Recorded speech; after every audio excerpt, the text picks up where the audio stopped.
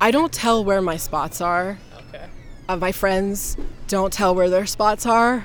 There's so little wild space in the city that you really can't. Because if I told two people where I get my stinging nettles, they're gone. And of course, the idea is you should be harvesting sustainably to the point where you're not clearing anything all the way out.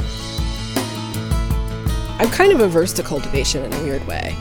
Like, to me, I know gardeners love nature, and I know they love touching the earth, and I respect that, but I kind of want to stay away from that because I like having this relationship with nature where where plants themselves are deciding where they want to grow, and I'm working with them there.